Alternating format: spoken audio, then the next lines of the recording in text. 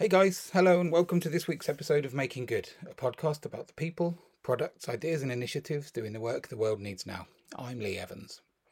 This week's guest is Nathalie Baumann, urban ecologist with the Swiss Green Infrastructure Consultancy and lecturer at the Zurich School of Applied Science. Nat joined me to talk about her more than 10 years' work in the regreening of Paris in particular and France further afield, and in particular the initiatives under Mayor Anne Hidalgo to widen access to the benefits of nature as part of increasingly urgent efforts to transform the city into a beacon of circular and ecological design.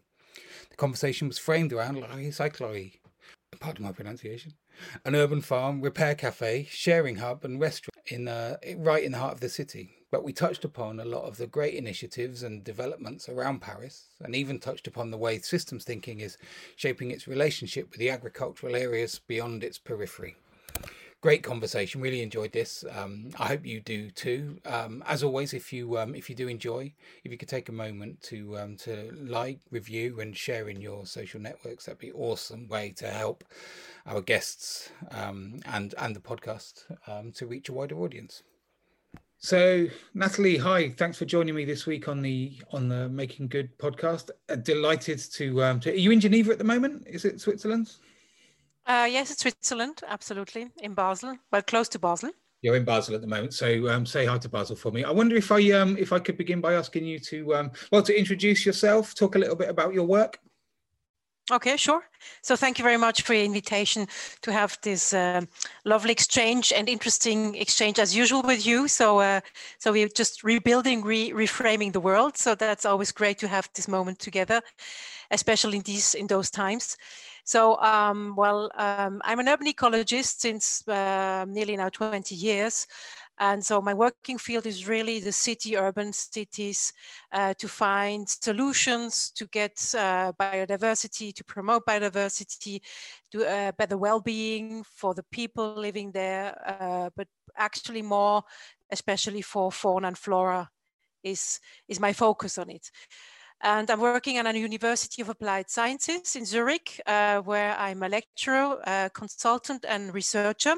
So I'm dealing with these three focuses, which is actually great. A lot of work, inspiring, because you combined the research with teaching, with training people in different life moments, young and also already old-grown professionals, to make a change and to try to bring them to the change, to better climate in the cities and nature in the cities and all that stuff.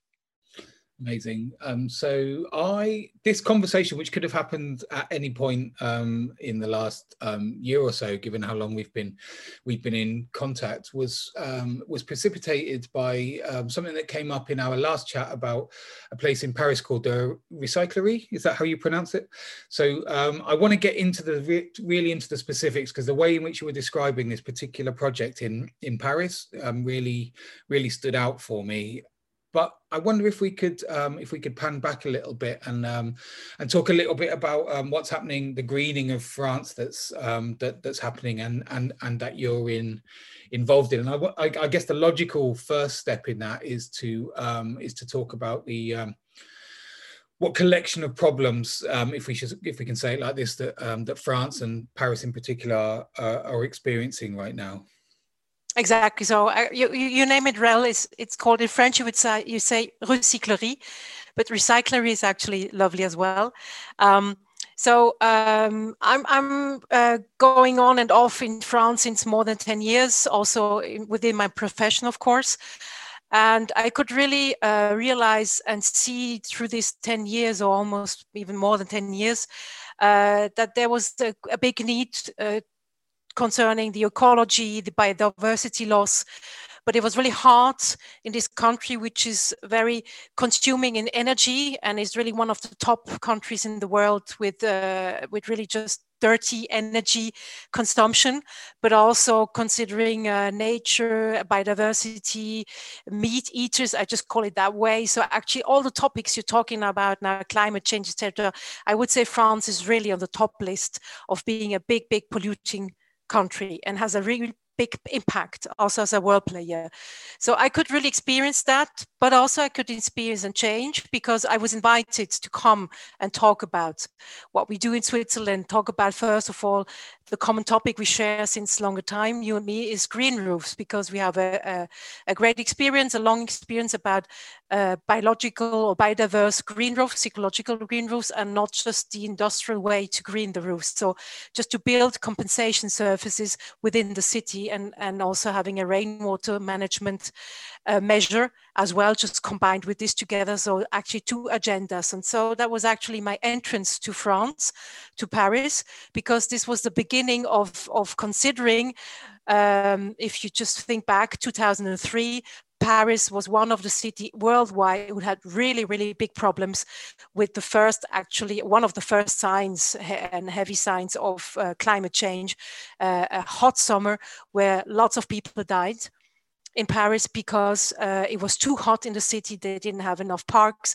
They couldn't go out. So actually that was really a hard effect. So at that moment, a sensibilization started somehow, but it took time.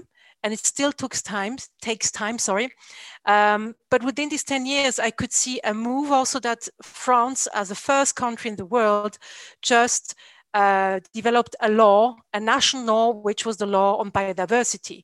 So this is also the other side of France. Sometimes things happen quickly, sometimes it's getting really slow, but this was really a quick thing, which of course we can talk about it because it's not perfect, but I think there's actually no perfect law anyway, but it's a start, because then a movement starts, and it could be just a first step to do some changes, even if they are not perfect, or even if I see it, I would say there's a green roof paragraph as well, could have been written better because I was consultant in that, but the assembly change or choose something else, so actually we can also improve that. But now maybe they need an experience, but still it's a national law. It has a big impact on it, which, for example, in Switzerland, we don't have that way. So, and I think also in other countries. So this was actually what brought me to Paris, to France. And of course, with France, with Paris, with the time, we could see really a big change in the city with this law, and also with the change of the mayor now actually 7 years ago. And the mayor, Anne Hidalgo, a woman, again as well, which was perfect and brilliant to start with, just put everything on a speed level, because she said we have to change now and not talk about only, which was happened in the last years. So if you think about 2003, and when it really so it took her 10 years and being the mayor to say, I want to have more green roofs. I want to have more green surfaces. I want that people enjoy green surfaces, to be healthy and to have a good climate. So actually, this is a big agenda in a actually very dense city as Paris, especially in the center of Paris. Actually, is the densest city that you have worldwide in the center. So, and this is a big challenge. And I would say now, if I just look back her 6 years, she did brilliant work, and she has not everybody everywhere friends, but people living in the center of Paris are really their friends or her friends, because they are on the agenda with her, because it's about life quality. So taking cars out, changing into electric cars, whatever, but planting more trees, doing more pedestrian sites, changing also, as you said, in the background, the recyclerie in my picture, that what you mentioned before, changing the way old buildings are rebuilt or renovated, having ideas of multifunctional uses, and not like it's only offices or housing, is all together, where people can meet, share, and live together in a city which has as well lots of social problems, like London or many cities in England, of course. But she is really tackling all these issues and tells the people we have to start everywhere, and always to think really lateral and vertical in all senses, to bring everything together. So having really a holistic perspective.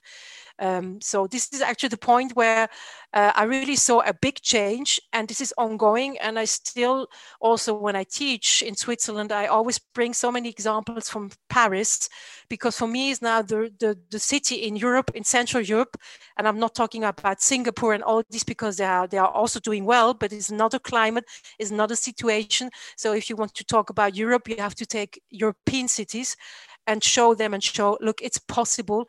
It's one person, she's standing in front of the whole assembly, and she's really responsible.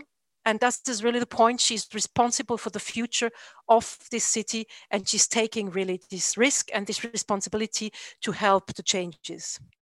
So there's an interplay there then between the between some of the national laws that you spoke about and the executive power of a forward-thinking, ambitious mayor of Paris.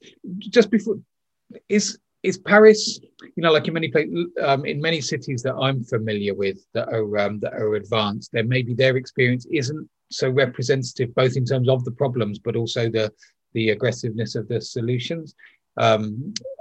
Between the capital or the major urban area and some of the other cities. So is just before we get more into Paris, is Paris a beacon separate from the rest of France, or does it share its experiences with Lyon, Marseille, with some of the other cities around? Are they equally driving forward? Actually, yes. And I have to say, before Paris was actually starting to change things, there were other cities and regions, we call them regions nowadays, already doing good work, but no one was talking about it because, as you said, it's actually a national focus you have in France. Is Paris. Paris is Paris. It's the center of France. It has really its role since 100, I don't know, many years. And this is still, I would say, the problem if you want to show that there are other things happening in France. And this was actually, to go back to my start into France, is actually first I was starting with Paris, but not that much happening there. But then I went into Nantes, Lyon, in the southern part of France, where in really also in regions where there's more green still, forests, where brilliant initiatives started from the bottom up, where people just took initiative and did permacultural projects, farming in that way. So all these kind of things to such promote and protect the biodiversity already existed, but no one talked about it. Even the ecological construction, I taught in courses where I had architects. They were just already experienced in building ecological, So it was like, for me, wow, that doesn't exist in Switzerland, or very tiny little bit, and they wanted to know about green roofs. So it was for me like starting here, because I had suddenly an audience which was already sensibilized and knew about different materials, the footprint, the cradle to cradle principles, the life cycle of materials. So it was like, for me, it was a kind of creme de la creme audience, but that I already experienced before I went really into Paris, and the changes happened then there thanks to the mayor, So you're right, it's not only Paris, but there are still some other regions which are a bit behind now, even Paris and the other region. But I think the exchange happens. And I think many regions start to consider to see what do the others do and try to change that. But it's a political issue. In the end, it's the same like in England or Switzerland. If you have parties or a majority who wants a change, then it's always easier. As if you have conservative politicians, it will go really slow. There's a tipping point, isn't there, beyond after which certain things then start to flow through the system. There was an experience that most people who watch the news would be familiar with, of the Gilets jaunes protests, which initially started. I don't pretend to know the nuances of French politics, but the thing which precipitated that was the introduction of a diesel tax, a fuel tax, right? Which was ostensibly, I understand that the language that Macron used was to say that this was part of a movement to do what needed to be done for the climate, rather than to take money. It may have been interpreted as something which was taking money or the state overreaching, but it was the language around its justification was climate, right? So was the experience of how the language of starting to fight climate change at the national level, did that feed into how it's unfolded in Paris with the greening and with the measures, the traffic calming measures for air pollution, for urban heat islands? Did it change the way, do you think, that the language was constructed? It could be. It's difficult to say, because in the end, the president of France, of course, there's some influence between these mayors and the president, but still you have to see the president of France is just right-winged, and the mayor of Paris, she is left-winged. So actually, of course, there's different perception, but I think the president was a bit forced as well, also because of the climate strike movement and the climate young generation strikers, to show that he has an interest in that, and it's really true. But the way he did it, if I speak to my family, because I'm originally from France, and my friends there, was actually, there was lots of things in between and behind it, as usually, which was not well understood, which of course means, and that's always a problem in France, because it hits people socially. And this is very difficult strategy in France. Either you just go completely through and you do it, or if you start a process and they can start to think about it, they would just say, but I need to use my car to go work, because all the public transports, they don't work well. And this is absolutely true in some regions in France. So let's first put them better and invest money into it before you tell us to pay more on my car. Because how should I go to work if the bus or the trains are always late, or I don't know, whatever, So actually that was the starting discussion, and it became, of course, a whole thing, which in the end, even good people who were for climate change and paying taxes said, you don't really know now who are these people just demonstrating. Is it now just really those one who are suffering a lot because of that, or is it just people who want to just waffle around and say, I'm not happy and you should pay and whatever. But that's a bit French as well, just complaining all the time and not doing anything in the end. That's a bit a cultural thing, but it was not always good communicated as well, so as usual. Yeah, sure. And so one of the other kind of connected questions that I have had about like communication and dissent, like tension around some of these efforts that are going on, and it's happening in many countries, right? The efforts that are going on at a policy level, a political level, to make some of the changes we know need to happen.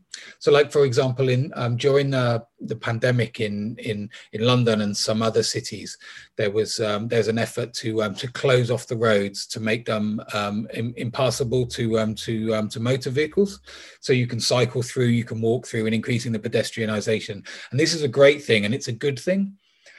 But in London, it seemed to be the case that this was happening much more in areas where there was a little bit more money, where people were a little bit more cosmopolitan, sophisticated, the better off areas. And it seemed like some of the benefits were following the existing flows of wealth through the city. And obviously, the benefits of some of those interventions are much more felt in some of the more peripheral areas, shall we say? Like there are areas which will benefit more than others from stopping cars to come through at certain times. But this has created the way in which this was done created a lot of tension, a lot of friction. Is this a good time maybe to ask about these elements of the things that were done? No, maybe it's not. I'm going to edit this bit out now. So what I wanted to say was there was some tension in London about who got the benefit of these of some of these measures, and Paris in particular is very famous for almost being like the original donut city, right? In that it's lit the poorer areas are the banlieue on the periphery, right? So has the attempt by the left-wing mayor Anne Hidalgo to introduce some of these measures, has she done better with trying to speak to some of the groups which don't get to experience the improvements so much? Yeah. Actually, she has, because if I come to this kind of project, which I came across in 2015-16, which was a big initiative from her side. It's called Réinventer Paris, so reinventing Paris. So it was about renovating 24 sites in Paris, which belonged to the city. So it was actually the property of the city itself. So it was neighborhoods or some buildings, and they were spread out actually all over Paris, mainly in the center, but in the periphery as well. So actually not in the real main center, but it was really good dispersed. And so she was actually hitting this kind of project to say, okay, we need to renovate these areas. That's clear, because it's not the standard it should be, but it will be the idea of this project that architecture offices had to answer to it, is to say, we need to have new modern solutions about it. Like, it has to be a mixed use of these new areas. So if it's a neighborhood, if it's only a building, it has to be mixed in its whole usage, So living, housing, offices, producing, biodiversity surfaces, greening around, on the roofs, whatever, but everything exists now in the whole world should be shown in this project and not be limited by norms and standards. That was it's forbidden.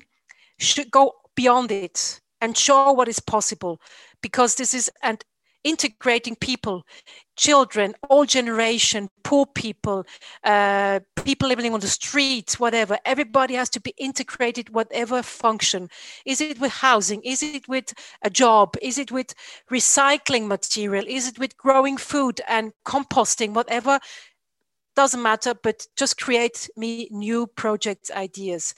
And that was really when I saw this first time, because with the time I was also invited to be part of project, I was like, wow, that was really a big step, because it meant you have to work interdisciplinary.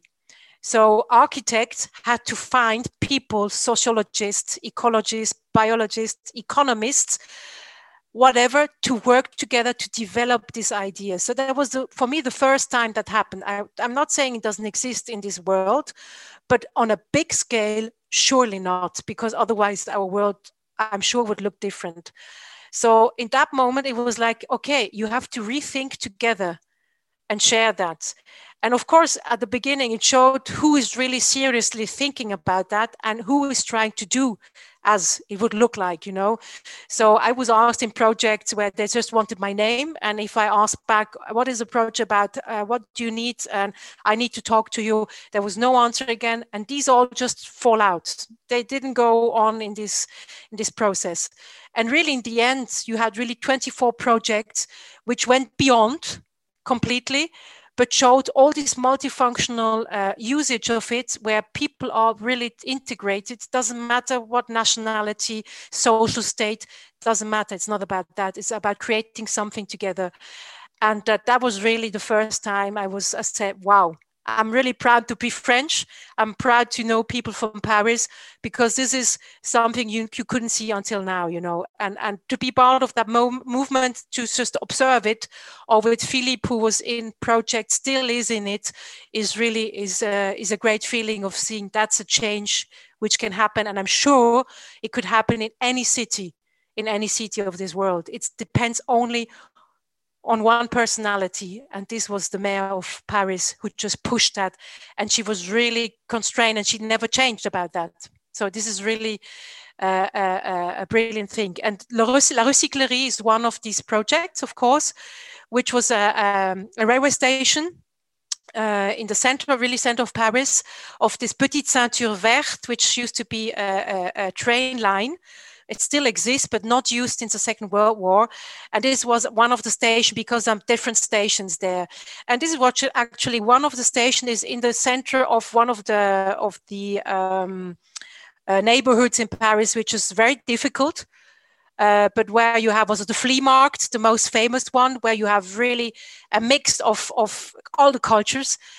And this is where actually also that's really interesting to start this at the point. And this is one of the most emblematic project worldwide now, is to show, look, this is a center where people can go into it. If they have no money, they are invited, they're welcome. They can have a glass of water, which is not normal in Paris as well. So if you have no money, you don't get a glass of proper and good water. And you can stay there. You can go down to the railways. You have their greenings, you have orchards, you have animals, because this was all around it. The building was greened inside, outside. It's a farm, urban farm, which was developed. It's a restaurant as well with vegan, vegetarian food. Is a center point of exchanges and changes, of repairing, of bringing materials, taking something way and bringing back. So it's not only about the center of capitalism to grow and growth and to earn money. Of course, the restaurant needs to do that, but it's just one part, and the rest is really in the circular economy way. If you just, like you would read it in a book, you know, it's like living that. And that's one of the projects which I was involved very, very, very early with Philippe. And he did all the greenings inside, outside, and all the urban farming thinking and animal stuff. So, and I was really following that process with him. And it's an excellency, actually, of how we could just live together and have something which is not about earning only money, but just about sharing. So it's really a sharing economy model. And you have biodiversity included. So everybody goes there and feels well and feels supported. And it doesn't matter who you are. You can be a CEO, you can be a nobody. You just welcome, go into it and spend your time and be there. And that's in the center of Paris, where it's not only about wealthy people, but about a mixtitude of people just trying to survive. So the you were talking a bit. There's loads in there that I want to explore a little bit, and I guess I'm going to need to post some pictures to this so that people can see. Although I'm going to post a screen grab of the of what you've got behind you. So it looks a little bit like, so it's a walled garden. It's an outside space with a building in the middle. So it's like a building with grounds. Is that is that right? And who did the renovation? Was this one of the 24 in the Reinventing of Paris project?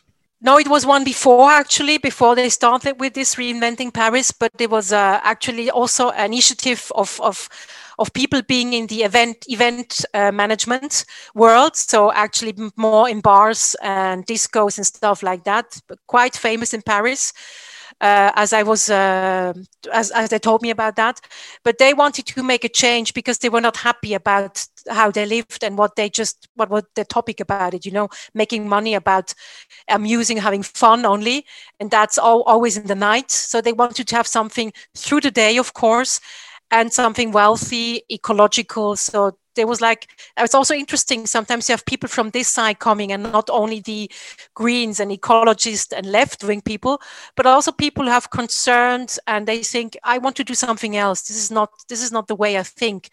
And they're also in the mid-ages, so it's not at the end of their age or their life, and not at the beginning, but actually, and that was quite interesting to see. And they were actually good position to get very quick money because they had a good name in the world of Paris, in the construction world, in the event world, whatever. So they could find a lot of funding, but had as well problems. It's not only just all in pink, but the start was really good given, that they could really start for it. And they had more issues later on. Of course, for example, the animals, there were goats and rabbits and chicken. So using also as waste manager, let's say, put it that way. And of course, for people to have animals in the city of Paris, which normally doesn't exist, of course, that was in the Middle Ages. But they had problems because of the animal protection. Because there were people thinking these animals are just is not right and not correct, but they followed all the things because Philippe was doing that, and he has also a farming experience, so he could really show up. It's all in the laws, but it was really like a war sometimes, So it was actually the good side who tried to be bad for a good project because they thought the animal were not well cared or looked after, So it was kind of these things, and other things like aquaponics. That was also an idea in this urban farming setting to build that up as well, so they could have this life cycle with fish and creating food. So that was also an idea, but that took actually, I don't know even if they have it now, but this is still in process because there are so many limitations. Because you have to understand, I think it's the same in London or in the big mega cities, agriculture production in the city doesn't exist by law. So actually it's like in a gray bubble. So you don't know, can you do it, can't you do it, because there's nothing. But many say it's not possible because they link to the agricultural law, which is actually outside of the cities, So, and that was really the huge challenge, which is still, I think, but this is they have to face, and Philippe had to face. So I know a bit about that, which brought lots of restriction. Just if you think about producing food in the city and you want to sell it through a restaurant and you cook this food, of course, as well. So that was really a huge challenge, and still I think is not that easy to change that now. Yeah, I guess when we think about a beautiful green space with lots of different activities and very egalitarian, that it's a beautiful idyll, but it sits within a matrix of regulations and permissions, and so on. Agriculture's like having productive spaces within the city. Obviously, it helps. It can help a lot with some of the issues around food miles, food waste, eating. Like through diet, through eating fresh food. All of these things. But of course, you can't have people getting poorly. But I guess the margins on something like this, a place like this, it would have to be an enormous productive facility to run on the income produced from this kind of or the income derived from this kind of food production. So how does a place like this survive in inverted commas? Is it bequeathed some like tax breaks? Is it allowed to exist in a different way from other places? Is it at the grace of the city, or is it a business that has different elements that stack up to it being a for-profit organization? It's a business. Actually, the restaurant is actually the capital, or where the money is for these products. And of course, the funding is coming from outside if they want to bring in a new project. So it could be grants from the city. That these kind of fundings exist as well. But now to run the business is really the main, the central point is the restaurant, which is dealing very well. If you go there, I don't know, of course, in these times it's different, but when I went there with my students, we always have to reserve because it's full. It's full. It's full at midday. It's full in the evening. It's full. It's a lot of people around the day. So it's always people going in and out. So it's really, I think that wasn't really the problem. I think they are more facing now challenges because if they have to close down. So as you said, the restaurant is closed. So where does the money come in, and how does it exist, And of course, this production idea, it's really locally, and the idea of these 24 sites where everywhere has to be a kind of production idea to produce something, whatever it is, if it's in building, if it's outside building, it has really the idea of this locally. So the idea for the mayor was to have all these seeds and more within the city, that you have little local communities productive, not to feed themselves, which wouldn't be possible, but to have a part of it, which can be you can use, that they can have some products within the city, Another thing is actually to reuse the canals, because we're just talking about these 24 sites, but they are just thought in a network of the whole city. So you said, okay, it's like a donut city.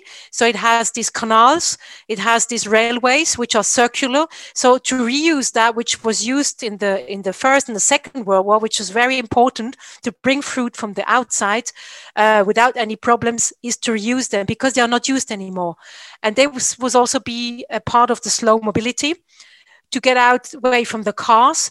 And outside Paris, you have lots of farmers, lots of organic farmers as well. So they will use these transport way, which are really sustainable and slow mobility, to bring in food, to take out waste, which is not usable via compost or whatever. So really to find the best ways, and this is really a big challenge, to get really the footprint as low as possible. And this is the network which has to be built up within the next years, 10 years, 20, 30 years. And they started actually with this 24 sites or with La Recyclerie to show the example.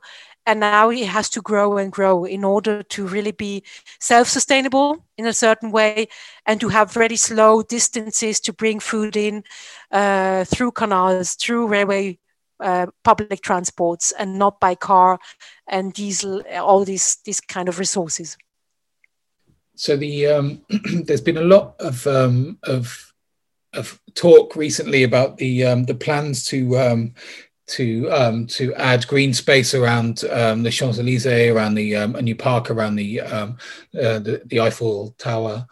It sounds like that it's not only or even primarily a case in Paris of this signature tourist type of destination greening, which are important, right? And the fact that these things are happening is it's symbolic of the strides that we're making. But it sounds like what you're articulating really is thinking about Paris in closed loop terms with its with the external environment, and it's thinking about how to reduce how to think about the city as a system, in which nature and decarbonizing rather the means of production is being planned entirely at a city level.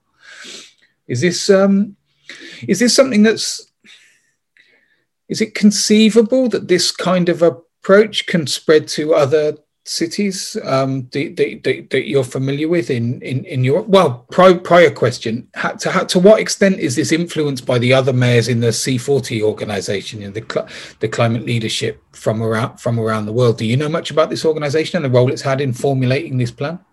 No, I just know, I don't know a lot about it, but I think, of course, it's surely influencing them, especially those mayors who really want to make a change. Again, here we are in the same political agenda, but of course, she plays there an important role as far as can from far away read that and hear that. The question is always, again, she has a period of 6 years and he wasn't sure if she's going to be reelected. Happily happened, but that's also an issue. So if she wouldn't have been, so the question, who would be the successor? Which party? And in this kind of structure, political structure, like we have in most of the countries, only not in Switzerland, where we have a direct democracy, which it's not about one party which is ruling the country. But if it's ruling one party, the country, it makes really difficult if you don't have a good successor who really understands and says, okay, I'm going to follow up that, I'm going to bring it to another level, whatever. And maybe there with the time will also be a change. And maybe these examples are very important because, as you say, Paris worldwide is really emblematic city because of history, because of poetry, because of whatever. It really influences people emotionally, you know. If you talk about Paris, you see eyes open up. Oh, Paris, beautiful. And this is so important because people in the first hand don't go to Paris because there's a recyclerie. They go because of the Eiffel Tower, all the museum, all the history you can see there. But if they can see this project on the Champs-Élysées, if they can see around a change on the Eiffel Tower to say, wow, that's huge, emblematic, you know, this is like, don't touch it. And they won't touch it, but they would do something around it. That will be an awesome change and a smashing change for people to realizing it's possible. And therefore, I see a really role model. Not only could be London as well, but London has another history, you know, which is also important. But Paris is very historical, a city which has an emblematic role, and this kind of discussion can also show what can be a change to a better city. The so I've lost my train of thought. What was I going to say? That thing about London not having any history has lost my has thrown my, I'm sorry about that. No, you have a history, but it's completely. I mean, I remember when I read about London, it's completely built. It's like the trade city worldwide in history, which is absolutely important. Nothing about that, and has this history. But thinking about the kings now in France, which were maybe for me were more emblematic and bigger. And Louis XIV, I mean, the king of the sun, Roi Soleil, was just that image, you know. And this is Paris, because Versailles is not far away, you know. So it's like your kings had another role and still have them to be more provocative. Our don't exist anymore, so that's also a kind of interesting history. Madame Guillotine. The question that I was going to, is it a question or a reflection? It was to say that it does feel like, even though the pandemic has seen many significant and very vivid steps forward in the goal that we share of bringing more nature into cities, even though this agenda is becoming further advanced. I think you're right. There was an element in this during the period building up to now in which it was a question of personality, right? Did somebody come in and with the will and the flamboyance, the kind of the star power to be able, and the skillfulness of their, you know, a skilled politician that was able to work the different interest groups in such a way that these very significant advances were made. I wonder because I think this is interesting in a wider sense, the extent to which now it's conceivable for a governing party or a governing mayor, you know, executive in a city region.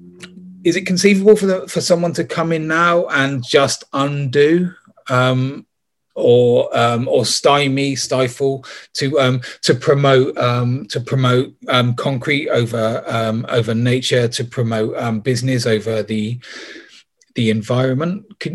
Does it feel? I know it's great news that that Hidalgo was re-elected in Paris. But I think it's an interesting thing for us all to consider whether or not we still have a role to play democratically, or whether we have to defend the advances that have been made, or has the battle of persuasion already been won now, so that to go back is unthinkable? How do you see that? It's actually I think is a question reflection in all, and you're right.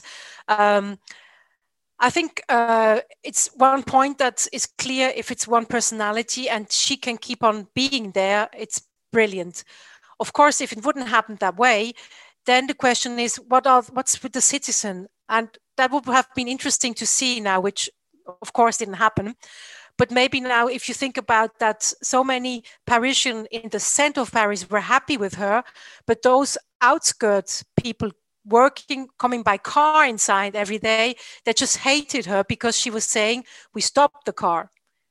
It's not going to be happen anymore. We're going step by step, but that will be the future. So they would just, I think, they would have been happy not to have her anymore, you know. And I think then it would have been interesting to see if the people living in the center would just stand up for that and saying, okay, if you're going to change now something because we don't have Hidalgo anymore, it's not going to work. So that would have been interesting to see if people would really stand up for that. Maybe, and somehow I'm really a positive thinking person. One day it has to come that people stand up and say, either we just want to go ahead with these changes because we are on a good track and it looks brilliant and it's so great to have these opportunities, or they're just so fed up that they say, I want to have a change now. So you have to rise, stand up, and say and just ask your democratic rights, which I think you're completely right. I just see it, of course, now when you look further, and not only Europe, you just see what happened in the United States. Happily, we had a change there, but 4 years ago, or even longer, I think it's 5 or 6 years, it was like, it's a horror. You see, it's just, no, it can't happen. This person we have to have now, and even, of course, the American worse than we, and he's going to change everything. And if you see what Biden changed within a very short, tiny time of laws and initiatives Trump had done, then you have to say, yes, it's actually possible, but it's unfortunately possible on both sides to make these severe changes. And I think the best example is really the United States we had in the last years, and Biden, who is just changing all this back again to a positive impact, And if you reflect on that, how thin the path is in between to make a better world, from my perspective and your perspective, of course, and to make it worse is actually making really you think a lot, and to say, I think we have to stand up as citizens and not only wait until we have this personality who makes the changes. That's right. That would be my reflection on that. Yeah, I think it's interesting, isn't it, when we think about the narrow window of the thinness of the line that we have to walk without falling off into either side. I do, when you say about standing up as citizens, it makes me think that I think a cleaner and healthier natural environment that surrounds us all is, I think it's one of the things that need not succumb to identity politics and to the risk of being politicized by one side or the other. Like it, I'm not saying it couldn't be politicized to say, all of the left always want to have nice trees, but the benefits of cleaner air, but also of a connection with nature, of seeing healthy habitats around us, where we go. This is the kind of ground where I feel like there might be the possibility for the kind of collaborative community politics, which can get beyond or go around behind the anger and the hostility that we see in some ways in which we experience politics. I think that there's something secular, if you like, about the idea of bringing more nature into the city, and it just being a better place for us to be. So listen, this is a great, the recyclery is a great example in itself, and you say that it's helped to inform some of the other sites that the government, the city authority owns in the Reinventing Paris initiative. Which would you say, beyond the recyclery, which would you say if someone was coming to, like, if we will one day be able to travel again, someone coming to Paris would, which ones would you say to look out for, to come to visit? What are you excited by in some of the other things that you see happening in the city, or maybe beyond in France more generally? Well, actually, now if I come back to Paris, of course, if you follow up this line, this Petite Ceinture Verte, which is in the center, which is also in my back, there are many projects, and you can walk up there as well. So you have like some kilometers they opened up for pedestrian. So it's like a high line or a high rise or high line, I think. So of course, this is very interesting to see and go there. And I'm sure there are new projects which I haven't seen, because it's now 2 years ago since I haven't been there. Also because of one point is Corona and the lockdown. So I don't know where they are now, but all the 24 projects, sites, they should be in a state. So if you can look it up, of course, you should go there and look at which stage they are. Some are already finished, some are nearly finished because of just delays, whatever. And there's another project which is also along this line, is called La Ferme du Rail. So it's like the farm of the railways, and it actually is a farm where they're producing, and the whole building, which was built from zero, is completely ecological construction, so wooden, whatever, with all the techniques and all about sustainability and local materials and low footprint. And they're producing there, so there you won't find also horticulture students of the cities, so the city gardeners learning there. You will have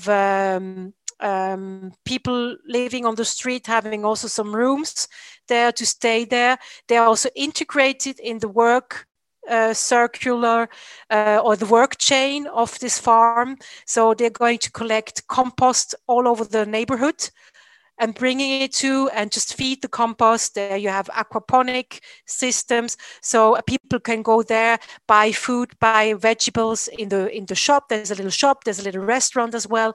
So this is actually also a very lovely project, which I saw in the starting phase of the building in the middle of, and I don't know how it ended up, but it's working as my colleagues told me. So it's just running, it's ruling, it's just producing. So I think it's the best is really to follow up and to find these sites and check out what happened there and what they did do, you know. And of course follow up Paris Nature to see if there are the Champs-Élysées now, if the project is going to start, if they're doing something, or the Eiffel Tower around. I think there are several. It's just to follow up and to look on the internet, what's up in Paris on this side, not about the historical side, but just the biodiverse natural side. So one last question before I want to jump across to the regular kind of the finish up questions that I ask everybody. But just before I do this, thinking about a number of different sites makes me wonder. Here in the UK, we have the language which is kind of emerging or crystallizing around the efforts to improve nature in our cities is around what we call nature recovery networks. So to think about sites as stepping stones and making cities increasingly porous to nature. This is familiar to all of us, obviously, in principle, that work in this space. But I think the language of nature recovery, when we're also aware of the biodiversity crisis, it's a really interesting and powerful idea. And to think about nature recovery networks has an interesting possibility for, I think, for the psychology of environmental improvement. And I'm thinking a lot at the moment about landscape. And I first heard a chap called Tony Whitbread. He's an ecologist and former head of Sussex Wildlife Trust, who I've interviewed on this podcast before. And he's spoken a lot about landscape scale approach to thinking about things, and I'm wondering whether or not there is there in Paris a kind of a similar understanding about how these different the different interventions in different places help at a landscape scale. Is that part of the understanding as well? Absolutely, because there are a lot of biologists, ecologists also working in institutions which are like, let's say, not only national but also on the regional. So if you think about Paris, this Île-de-France, which used to be the department, is the region now. So they're trying, of course, to work with this network and to support these projects in evaluating them or crediting them if they are really stepping stones within this landscape mosaic way, so through the city, and to make connections with it. Of course, that's why as well this railway track is, of course, a corridor, a circular one, but it has access to others, to street trees, alleys, whatever. So actually it's absolutely thought through this way, you know. But of course, in the city planner way, you could do more if you would integrate that in a way. So these 24 sites were actually chosen as well, as I said, because they had to be renovated. And so it's maybe more in a random idea, but it has some connectivity if you look at it, and if you just bring the green surface map on the top of it. So you will see, you can of course think of connection. And if you think these sites, if I would work on one of these projects, I would make first a connection to what's just next to it. What kind of species would I try to support, to promote? What kind of vegetation types? What kind of measures? Would it be a facade? Would it be green? Would it be both? Would it be more in the ground to try to put a park? What would be more the logical way of just bringing that together? So this is also absolutely one of the topics in this planning way of Paris. And of course, of other city. I think this is going to spread out anyway, slowly, but this planning way of thinking, where you need, especially ecologists and biologists, is to understand this network way and the mobility of species, to go through a city, to stop in a city, to have a habitat where they can produce whatever. So production, fertilize, or just having young birds, whatever, insects. So this is the way of thinking, which is coming more and more through the cities, of course. Yeah, brilliant. And I think that certainly in my work, the direction that my work is going, it's about helping not just the designers of the spaces, but the users of those spaces to understand themselves at a landscape scale. Because I believe, there's a lot of now of evidence around the way in which nature connection, cognitively and emotionally engaging with the nature around us, helps us to be, all of the things that we need right now, like less anxious, more fulfilled, more secure, but also more pro-environmental. There's I think how these things are measured is probably for another episode, but the ways in which people exhibit pro-environmental behavior is almost doubled when you have an emotional and a cognitive relationship with the nature around us. And I think one of the huge benefits that's not spoken about enough, which is really the next frontier, is as we bring all of this nature into the city, how do we get people to actually not just be next to it, be adjacent to it, but actually more and more engaging with it? And as you've described, one of the brilliant ways of doing that, for whether it's for homeless people or for students or whoever it may be, if we can get those communities who are nature poor working with nature, we get so much more benefit than we can do already. So yeah, in every way, it sounds like Paris is really leading the way, and it's really lovely to get under the skin of the place and understand what's been happening there in recent years. Thanks ever so much, Nat. Could I just, before we go, ask you a few questions that I ask everyone at the end? And I'll give you a little bit of time to prepare this, maybe not enough. Going over the questions at lunchtime, but yeah. First of all, if you were president for the day, what one thing might you change to make the world a better place? Maybe that in any country, the president or of a country is obliged to have aside him consultancies of young generation. So let's say the climate change generation. Also more women around, just that even if it's a woman or it's a man, of course, more women who just give social aspects, also economical aspects, how life could be in a better balance.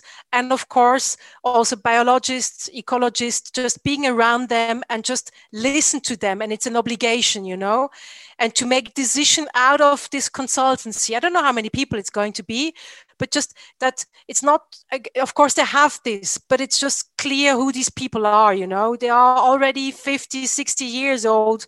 If you think about now this opening speech of Amanda Gorman in the United States, that's an example for me to show. Yeah, it's not only to make an opening because it's really a milestone what she did, but to have this person aside you to be a consultant, and several of them, young people, are not only being 70 years old and being the president at the end of your life, doing good things, okay, but no, to have them around you, and they have to be officially around him or around her, that would be an obligation. So that really several perceptions come in how the future could be, and of course scientists are as well, as I said, ecologists, they have to be part of it, they have to be listened to it, and to make changes and to have good solutions. Maybe it's that, I don't know, but that could be an obligation for each president on this planet. Balanced government for everybody, and maybe every government, disclose as well who's influencing you. So to the other side. Okay, wonderful. So a book or a podcast that you love? Also difficult again, but I would say one of the authors which inspired me a lot when I started to study was Vandana Shiva. Also a big person, role player, a model for many young students and of course women. The way she is, the humbleness and the ideas she had, the changes she did, she was just a maker. And this is something which really inspired me and touched me a lot. And I read a lot about her. So I would say she's one of the top between many on my book list. Okay, so she's on the book list. And then I've got also, although it sounds almost like it was a similar answer, a person that you admire. So you can add her, or you can have. It's just stupid again, also difficult. But I just said Jane Goodall.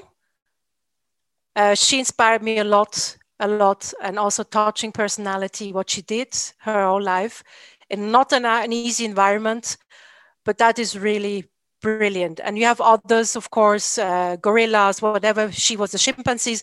It doesn't matter. But there are so many women again. Because I grew up in like more role model like men doing something, and I never heard about them, what women did. And nowadays easier because there are more women popping up and showing up. But I heard that later on what she did, and I was clear this is a role model for me. Vandana Shiva again. Lately as well, RGB. I don't know if you Ruth Bader Ginsburg. I didn't hear a lot about her, but when I saw her biography, the movie, the documentary about her, I was like breathtaking, 2 tears, what this humble person did. And not many people talk about it. And this is something I want to change. That would be a next wish, to put all these, especially women role models who did in the past centuries, did make changes, but no one talks about it. And really brilliant changes, I have to say. Socially, ecological, for granted. And the last, I know it's just one, but is this young woman, Amanda Gorman. That's the new one. Brilliant. I can't say, I was touched emotionally, intellectually, and it was like just a Black young woman standing up there. It was wow. I love the picture. You know that the meme on that goes on social media, how it started, how it's going, and there was that amazing picture of her local library, where she was when she was like just a young girl, and she was being given a plaque for some award or something that she'd won, and then at the ceremony, I just thought it was visionary and the most uplifting part of the entire ceremony, without a shadow of a doubt. Yeah, like form a cue for admiring her. I'm sure we're going to be seeing lots more from her. And what an amazing role model for exactly. And you know what it is? It's with words, and this is where it's with poem. It's not with music. It's not these one stars and flashy fashion thing. It was really just with deep words. And about her life, her reflection about the society generation. And I hope this is really, as you said, a role model to young people to say, words are important. Words is a language. Words is action. Words is reflection. And this is much more important than be like a top, I don't know, the Voice singer, which whatever is just with very simple things.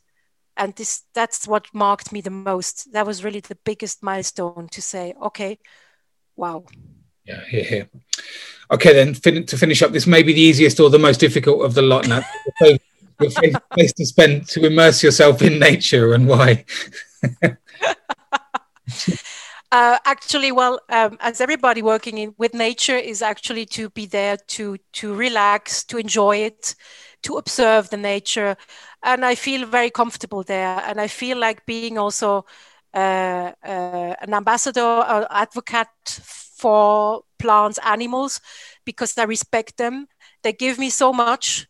And I just my work or my vision or my driver is just to support and protect the rest we have. So it's in forest, in rivers, anywhere where you have a nature, even in the cities, if there is a little park or some green, this is where I stop and just have a look at it and like and love to observe it.